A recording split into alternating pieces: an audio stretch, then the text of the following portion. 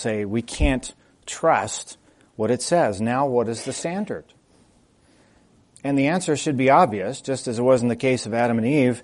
The standard is yourself. What you like or what you don't like, what you think sounds reasonable or what you think might be unreasonable, the kinds of morals and ethics that you agree with, and perhaps those that you strongly disagree with, things that might get in the way of you living the way you want to. That's a problem. Because now, if we admit to the possibility that there's even one error in Scripture and that it can no longer serve as the perfect standard for what's true, we're in trouble because now we don't have a standard at all. Think about what it would be like, even if there were one mistake in the Scripture. How would we know it? And if it were the case that we said, there's one mistake somewhere in Scripture, but we don't know where it is, then what would our attitude be about the rest of it? How could we know that we could rely on what it says? And it's fitting to ask that kind of question with regard to the book of Genesis, because if we say, well, Genesis 1 is mythology, we know it didn't really happen that way, science tells us something different, then we're undermining the truth of Scripture from the very first verse. So it was important for us in that first session to establish the necessity of truth and reason before we come to the Word of God to see what it says, starting from the first verse, so that we know that we can make sense out of it and that we can receive it as we ought to, which is as the Word of God, with authority. So what we're going to cover in this session, this is certainly not a comprehensive overview of the attributes of God. What I've intended to do here is draw some inferences. One of the things that our confession says is that we believe what Scripture says and what it reveals, as well as what we can determine from what's called necessary consequence. If we read a verse that says this person called God created the heavens and the earth, and the necessary consequence of that is that this must be a very powerful person. It's that kind of an idea. So the question is, as we begin to look at the first chapter of Genesis, what kinds of things can we already begin to see about the nature of this God who is the Creator? So I've picked out 5, and it's somewhat coincidental or happenstance, you might say, that I ended up alliterating these 5. It just happened. I really wasn't trying to do that. The 5 that I'd like to think about in this session are, first of all, the pre-existence of God, the power of God, the purpose of God, the personality of God. And before you jump to the wrong conclusion about what I mean about personality, I'm not talking about whether he's got a sense of humor or not, what his favorite color is or that kind of thing. I'm talking about the personhood of God, that he is a personal God. In fact, we're going to see that he's more than personal. He ends up being what we call tri-personal in the 3 persons of the Trinity. So personality, and then lastly, promises. And we're already starting to see very early on that God relates to man through promises, or what we call covenants. I once attended a church named Covenant. Oh, that was this one. So covenants are an important idea from the very beginning of Scripture. And lastly, as we close this session, we'll talk about a confrontation that took place on Mars Hill between Paul and the Greeks. And I selected that particular passage to conclude this session because we're going to see an illustration of how Paul appeals to God as the Creator and the sustainer of all things. And as we think about the importance of Genesis and we think about the controversy over creation, it's not a small thing that God so often is described as the Creator. It's as if the Scripture is reminding us that this God that we're talking about is the one who created everything. And it should bring to mind these kinds of attributes that we're going to spend a little time thinking about in this session. So we start with the first one, pre-existence. It's one of those philosophical ideas. And we can see that from the very first verse. In the beginning, God created the heavens and the earth. Well, what does that mean? There was a beginning to the heavens and the earth, and the beginning was brought about by a God who was already there. And how long has He been there? And the answer is, He's always been there. And that's what we mean by the idea of pre-existence. We talk about God being eternal. Now, eternal can have a couple of different meanings. If I say, for example, how long is your soul going to live? You'll say, well, it's eternal. It's going to live forever. That's true, but it had a beginning. It may not have an end to its existence, but it had a beginning. And part of the distinction with God is that He had no beginning. Now, if you're trying to describe the eternality of God in human language, when virtually everything we know and understand is what we say temporal, or even temporary, that it has a time, it has a beginning and an end, and we think in terms of when something starts and when it ends and how it moves from one time to another, a chronology. And we start talking about eternity, and it's a much more difficult concept. How do you measure eternity with a clock? And the answer is you can't. One of my favorite lines from the Chronicles of Narnia is at the end of one of the episodes where Aslan is saying goodbye to Lucy on the beach. I think it's next to Cair Paravel. And Lucy says, well, when am I going to see you again? And Aslan says, soon. And Lucy says, well, when is soon? And Aslan says, for me, all times are soon. How do you describe one who inhabits eternity, who knows all things in all times and all places, comprehensively, from beginning to end?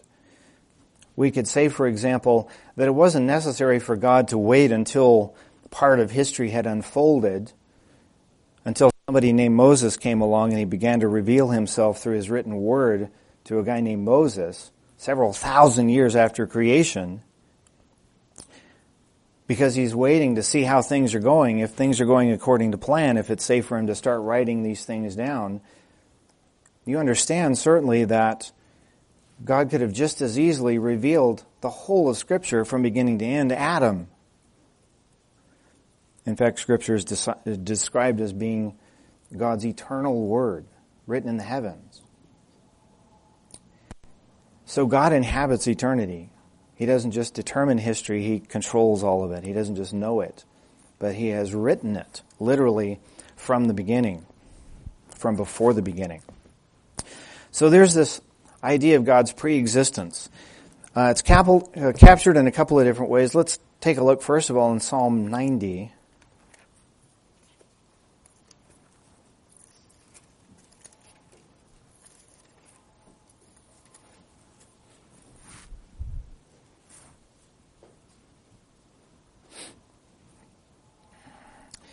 I'm just going to read the first two verses, very short, but very powerful in terms of what it says. And this happens to be, by the way, the psalm that Moses wrote in the wilderness. Lord, you have been our dwelling place in all generations. Before the mountains were brought forth, the beginning of creation, or ever you had formed the earth and the world, from everlasting to everlasting, you are God. And how is it that this God describes Himself when Moses asks him, when I go to Pharaoh, what do I say? Who's sending me? And God's answer is, I am who I am. I am. The eternal one, the everlasting one, without beginning or end. We also see this idea captured in several different ways in the book of Revelation, and I'll direct your attention to a few short passages.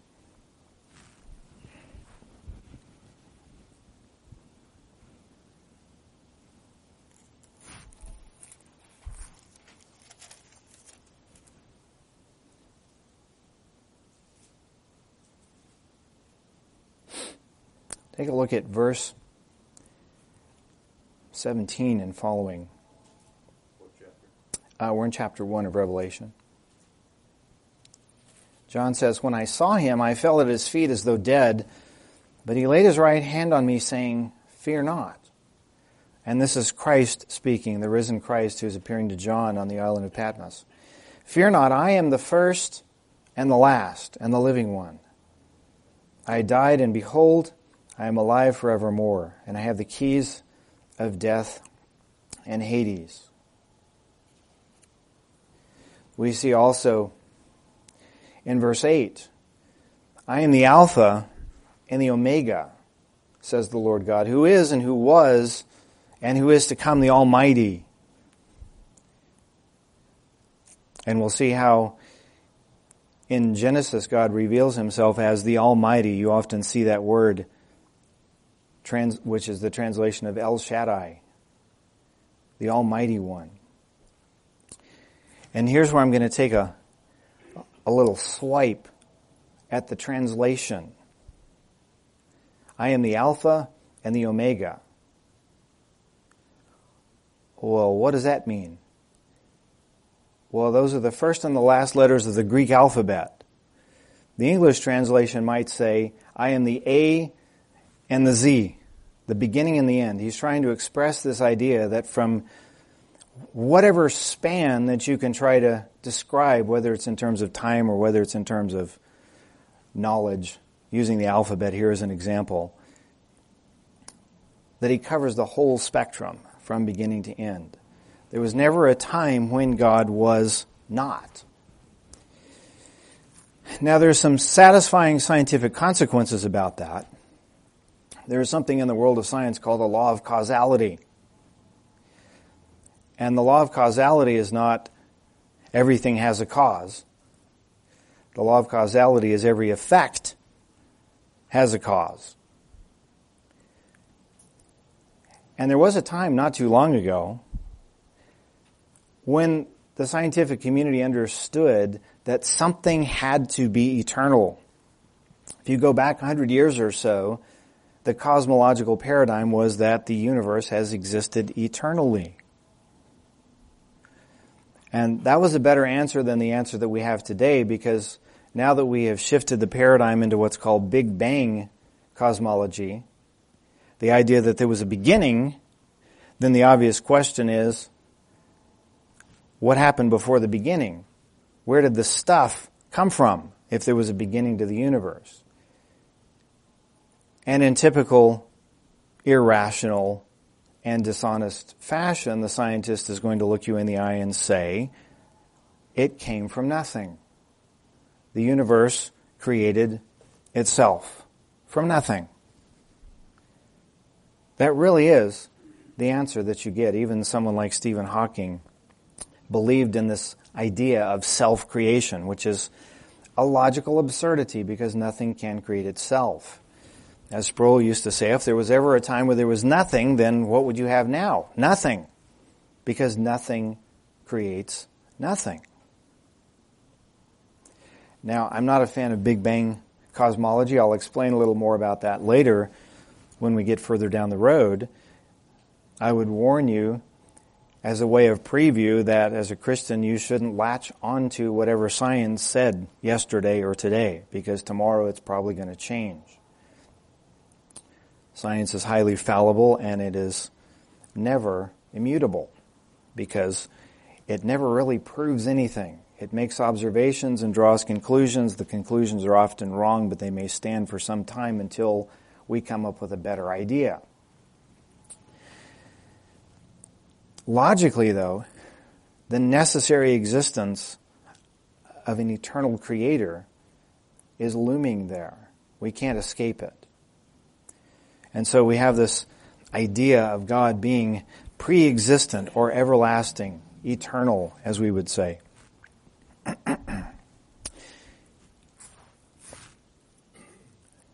Let me direct you to one or two other verses while we're here in Revelation. We also see, for example, in verse 8 of chapter 2, where he says, "Unto the angel of the church in Smyrna write the words of the first and the last." So again, we have this recurring idea of God being the first and last, and we can see that again over in the very last chapter of Revelation, if you'd like to flip over there.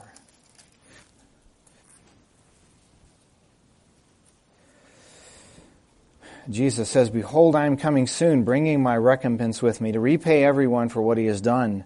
I am the Alpha and the Omega, the first and the last, the beginning and the end." And with those kinds of expressions, we virtually exhaust what human language can do to explain what it means for God to be eternal. Let me point you also, flip back to 1 Timothy chapter 1.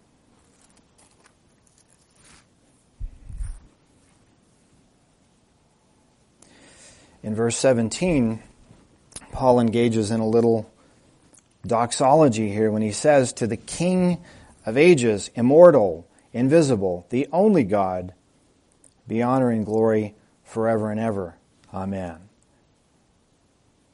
And so over and over, Scripture affirms this idea that God is eternal and immortal. We begin to see that from the very first verse of Genesis. And what about his power? How much power does it take to create the universe? I thought about doing a little calculation, but I didn't follow through on that.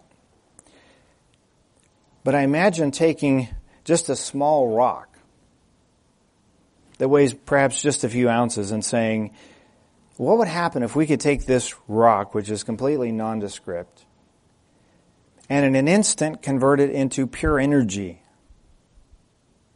If we could take just a little bit of mass in a small rock and convert it into pure energy, what would happen? I'm pretty sure it would wipe out most of the country.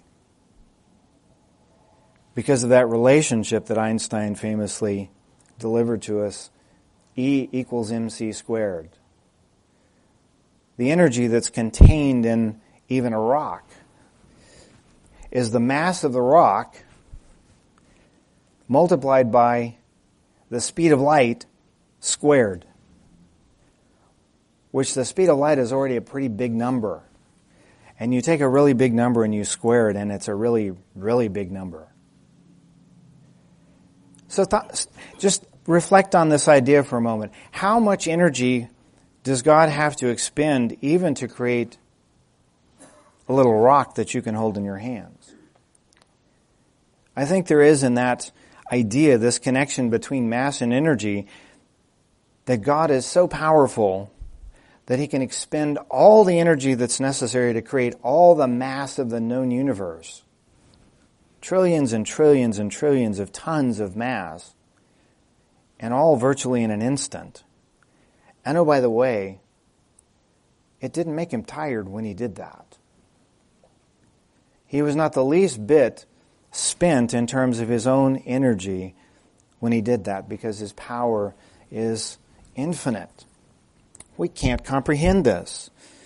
And yet we begin to see the hints of it even in the very first verse of Genesis, where God creates the heavens and the earth. Of course, Genesis goes on to unfold the rest of creation as God continues to finish out the work, so to speak. And we'll later see, as Genesis unfolds, that he's not just creating rocks, not just creating an earth or a sea or a sky, but that the point of his creation is to bring life into this world.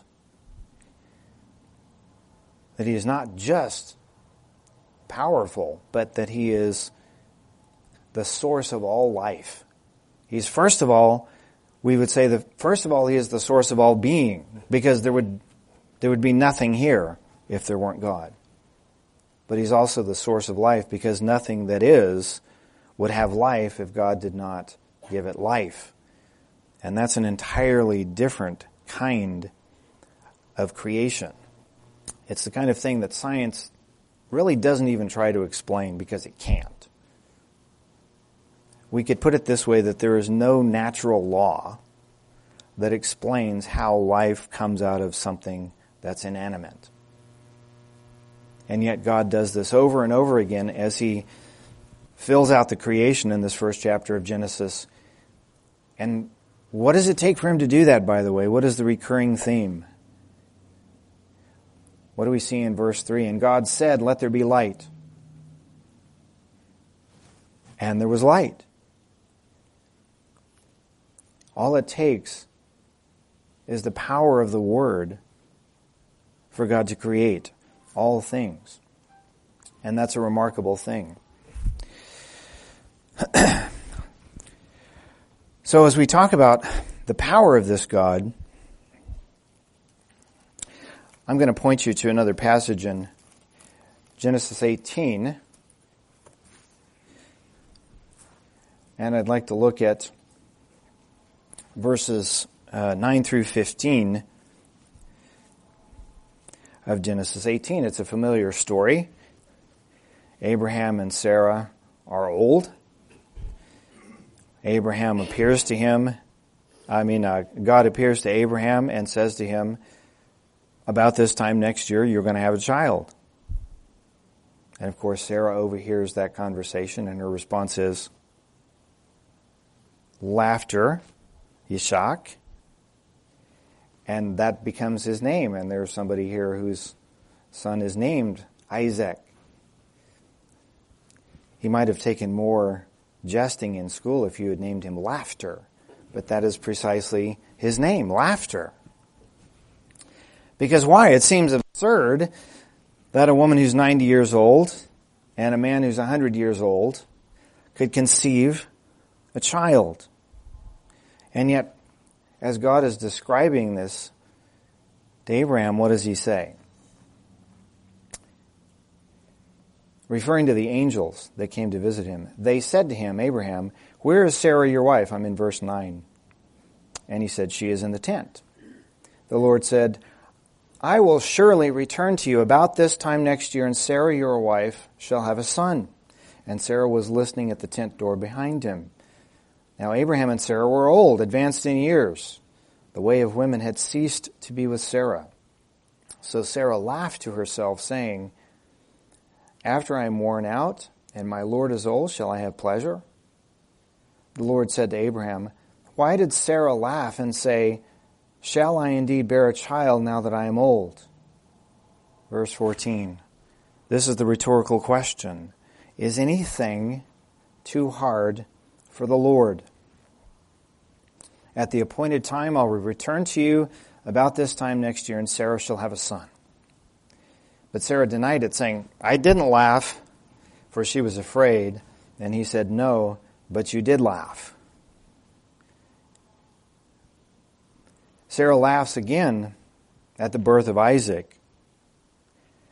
And we probably would be inclined to think that time that it was a laughter of joy at the birth of her child, even though it's a laughter of a little scorn at this time, thinking, how could I possibly have a child at this age? And yet the Lord simply says, by way of a question, is there anything that I can't do? And what's the answer? We don't need the answer, do we? Because the answer for the one who is almighty is that he can do anything. He can do whatever he chooses to do. I would also like you to turn over to the book of Daniel. We'll look at a passage from there as well. And this is an interesting passage for a couple of reasons.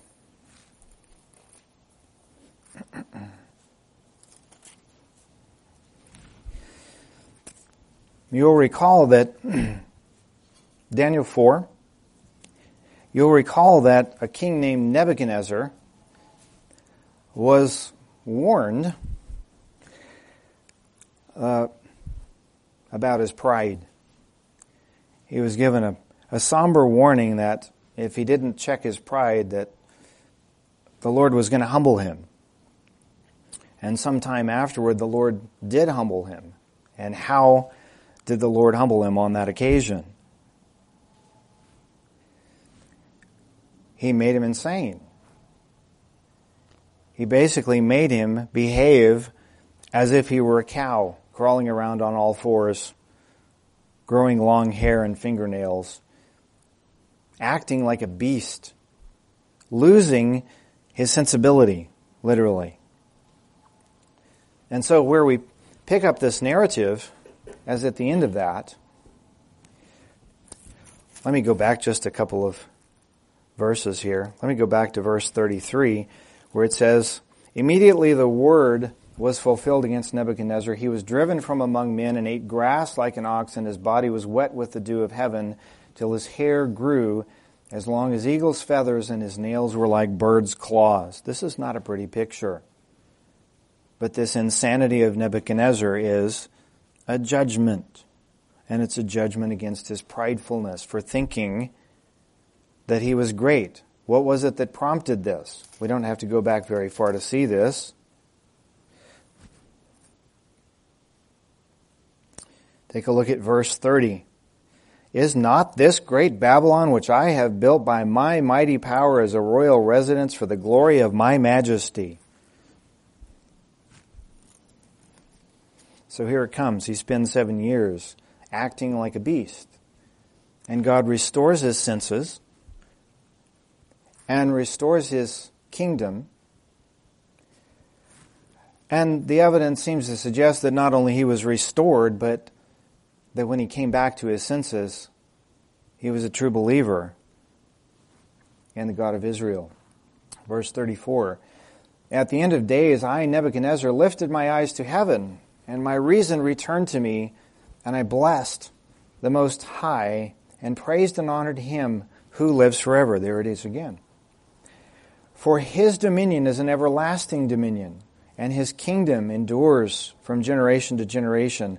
All the inhabitants of the earth are accounted as nothing, and he does according to his will among the host of heaven and among the inhabitants of the earth, and none can stay his hand or say to him, 'What have you done?'"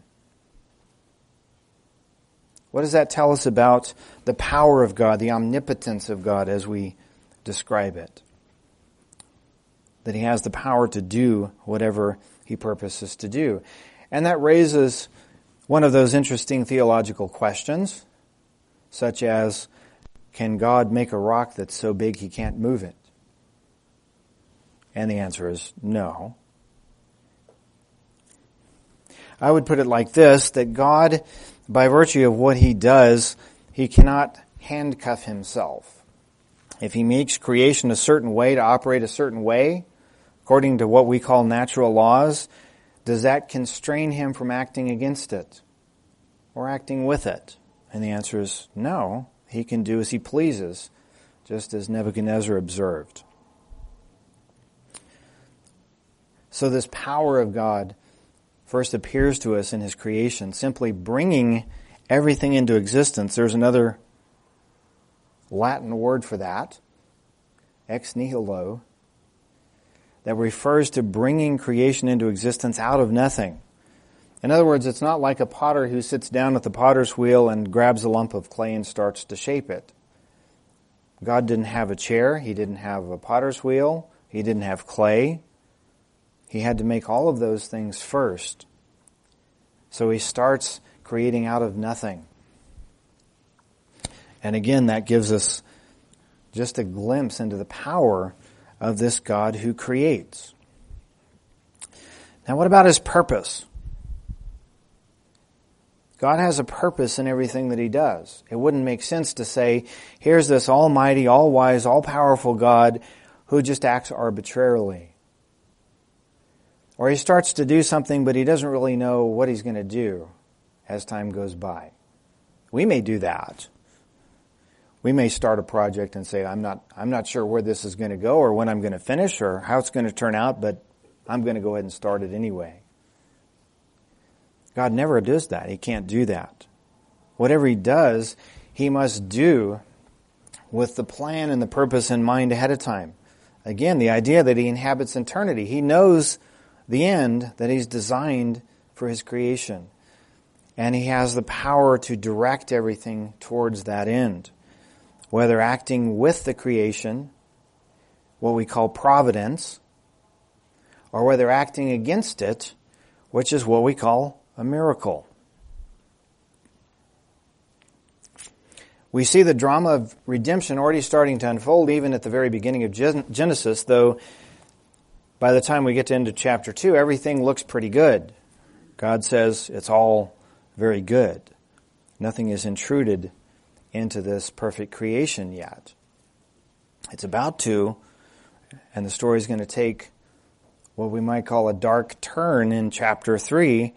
But again, is God surprised by what happens in the fall? And the answer is no.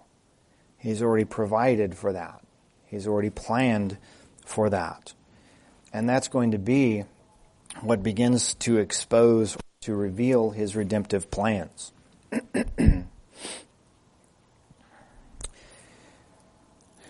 What we see in part from the order of creation, and again, this is completely contrary to what science would tell us, is that He begins with the heavens and the earth, and then He starts to give it shape and form, separating land from water. And then He begins to bring life into it, little by little. He begins to add, you might say, the icing on the cake. It's interesting if you're a fan of cosmology or astrology, that it simply says on day 4, and He created the stars also. Billions and billions of stars. Just created the stars also. But the best is yet to come. Because at the end of day 6, what's He going to do? The culminating achievement of this creative work is to make man, and to make man in His image. And to make man in such a way that man will be in relationship with God. There's not a relationship per se between plants and animals and God, except that they are part of His creation. But now we're talking about, again, the idea that God has personality, that He not only has personality within Himself, but He has personality that can relate personally to His creatures. Now, don't we already see some hints of the Trinity in chapter 1 of Genesis? In the very opening verses, in fact, it's almost as if I selected those first 3 verses with that point in mind. In the beginning, God created the heavens and the earth. The earth was without form and void, and darkness was over the face of the deep. And the Spirit of God was hovering over the face of the waters. And God said, "Let there be light." And there was light. Well, we have the Spirit described very explicitly, separately from God, seemingly. We have God, by the way. You may know that Hebrew word Elohim is a plural form of the word El, which refers to God. We're already getting a hint that there's more than one person in what we will call the Godhead. So we have the Spirit of God, and then God said, "Let there be light." Now this is kind of a twofer, if I wanted to be a little cheeky about it. Because what is God's Word? Or should I say, who is God's Word? And interestingly, as we look at the parallel between those opening verses and the opening verses in the Gospel of John, we kind of suspect that there's a connection there, don't we? When John says, "In the beginning was the Word, and the Word was with God, and the Word was God." He was in the beginning with God. And then verse 3, all things were made through him, and without him was not anything made that was made. In him was life, and the life was the light of men. The light shines in the darkness, and the darkness has not overcome it. We see God, we see Spirit, we see the Word and the light, and the reference back to Genesis 1 is unmistakable. John often refers to Jesus as the light that has come into the world, and the Word, what's called the Logos. And it's an interesting little detail that in the Greek Septuagint, at the beginning of Genesis, the translation is Logos. That there is that connection with God and His Word and His Spirit. So we're already seeing very early in the book of Genesis, and if we continue on, we have a couple of other hints. What's another hint there in chapter 1? That there's more to this God than what we would call Unitarianism. Look at verse 26. Then God said, let us make man in our image, after our likeness.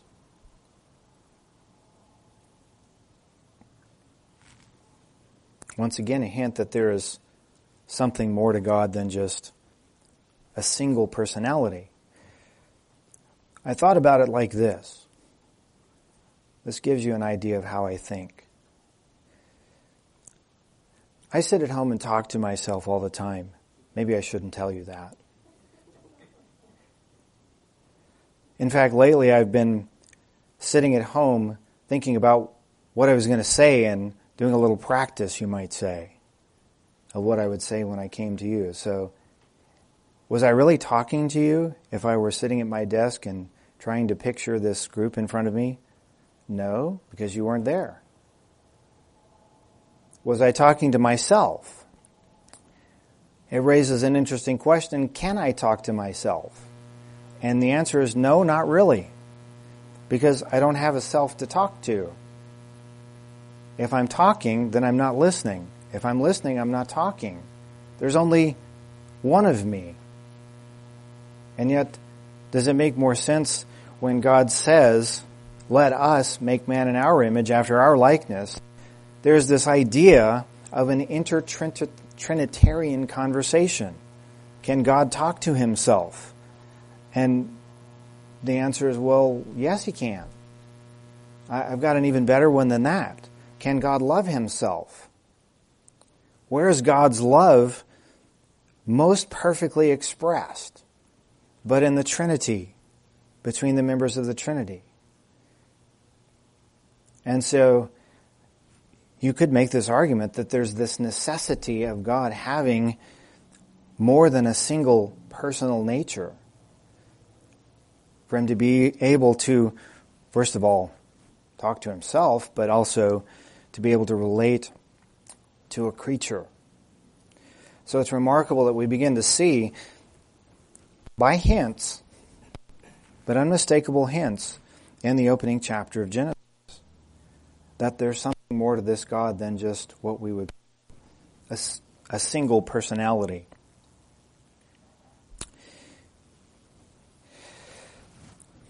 Next we can think in terms of his promises. And here I'd like to quote briefly again from the Westminster Confession.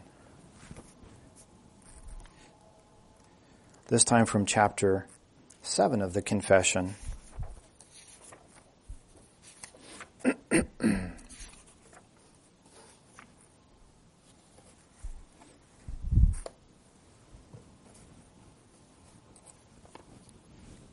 I'm going to start at the beginning of chapter 7 in the Westminster Confession. And this is the chapter of God's covenant with man. The distance between God and the creature is so great that although reasonable creatures do owe obedience to him, unto him as their creator, yet they could never have any fruition of him as their blessedness and reward, but by some voluntary condescension on God's part, which he has been pleased to express by way of a covenant. The first covenant made with man was a covenant of works, wherein life was promised to Adam and in him to his posterity upon condition of perfect and personal obedience. And then, as we'll see a little later, man by his fall, having made himself incapable of life by that covenant, the Lord was pleased to make a second, commonly called the covenant of grace, wherein he freely offers unto sinners life and salvation by Jesus Christ, requiring of them faith in him that they may be saved, and promising to give unto all those that are ordained unto eternal life his Holy Spirit, to make them willing and able to believe. It's remarkable that we see from the very beginning is God establishing a covenant, a relationship with his creatures, and that through his promises.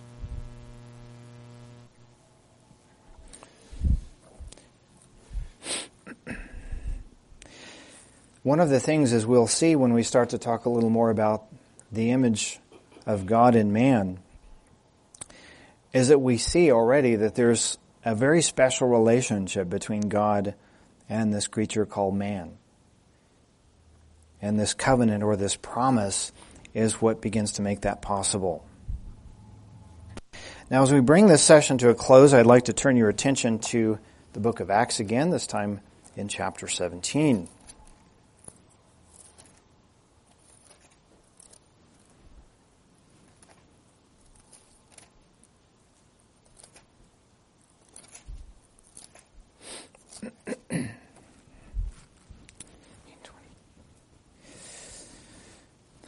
So this is Paul giving his testimony at the Areopagus. Verse 22. So Paul, standing in the midst of the Areopagus, said, Men of Athens, I perceive that in every way you're very religious.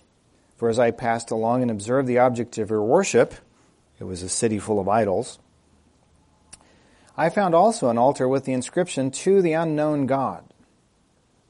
That becomes his point of contact and his point of launching into the gospel. What therefore you worship as unknown, this I proclaim to you. The God who made the world and everything in it, being Lord of heaven and earth, does not live in temples made by man, nor is he served by human hands as though he needed anything, since he himself gives to all mankind life and breath and everything. He made from one man, Adam, every nation of mankind to live on all the face of the earth, having determined allotted periods and the boundaries of their dwelling place, that they should seek God in the hope that they might feel their way toward him and find him. Yet he is actually not far from each one of us.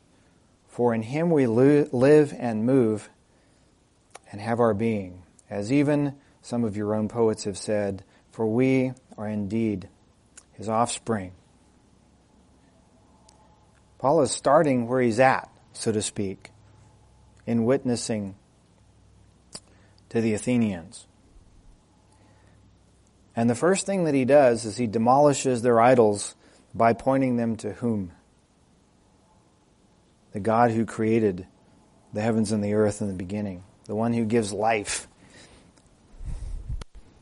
The one who sustains life. If it's the case that God is the creator, if it's the case that he is the only true God, then to him all allegiance is owed. All the other gods are gods of wood and stone, and you can dress them up any way you want them, you can call them whatever you want to, but they are mute, they cannot speak, they cannot hear, they cannot see. They have no power to do anything, not even to get themselves from one part of the room to the other. And so Paul is using that as the point of departure to tell them about this Creator God. The one that you say that you don't know, let me tell you who he is. Let me read on a little further, starting in verse 29. Being then God's offspring, we ought not to think that the divine being is like gold or silver or stone, an image formed by the art and the imagination of men.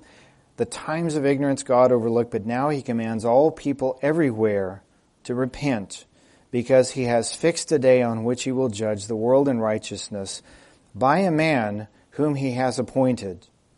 And of this he has given assurance to us all by raising him from the dead. Now there's so much that we could unpack in that. But it serves as both an offer and a warning. We have often lived in times of ignorance, ignorant unbelief, following after gods of wood and stone, following after our own desires. And here Paul is saying there is one who is appointed to judge the whole world. And he's also appointed to be the Savior of mankind. And the manner in which we approach this Jesus will determine what the end is for us. Whether an end of joy in heaven or whether an end of judgment in hell. John Calvin has this to say regarding Scripture. We owe to Scripture the same reverence that we owe to God, because it has proceeded from him alone and has nothing belonging to man mixed with it. Over and over again, the Scripture describes, it says of itself, that it is pure, it is clean, it is perfect. And we are to turn to that for the knowledge that's required to lay hold of salvation through Christ. Amen.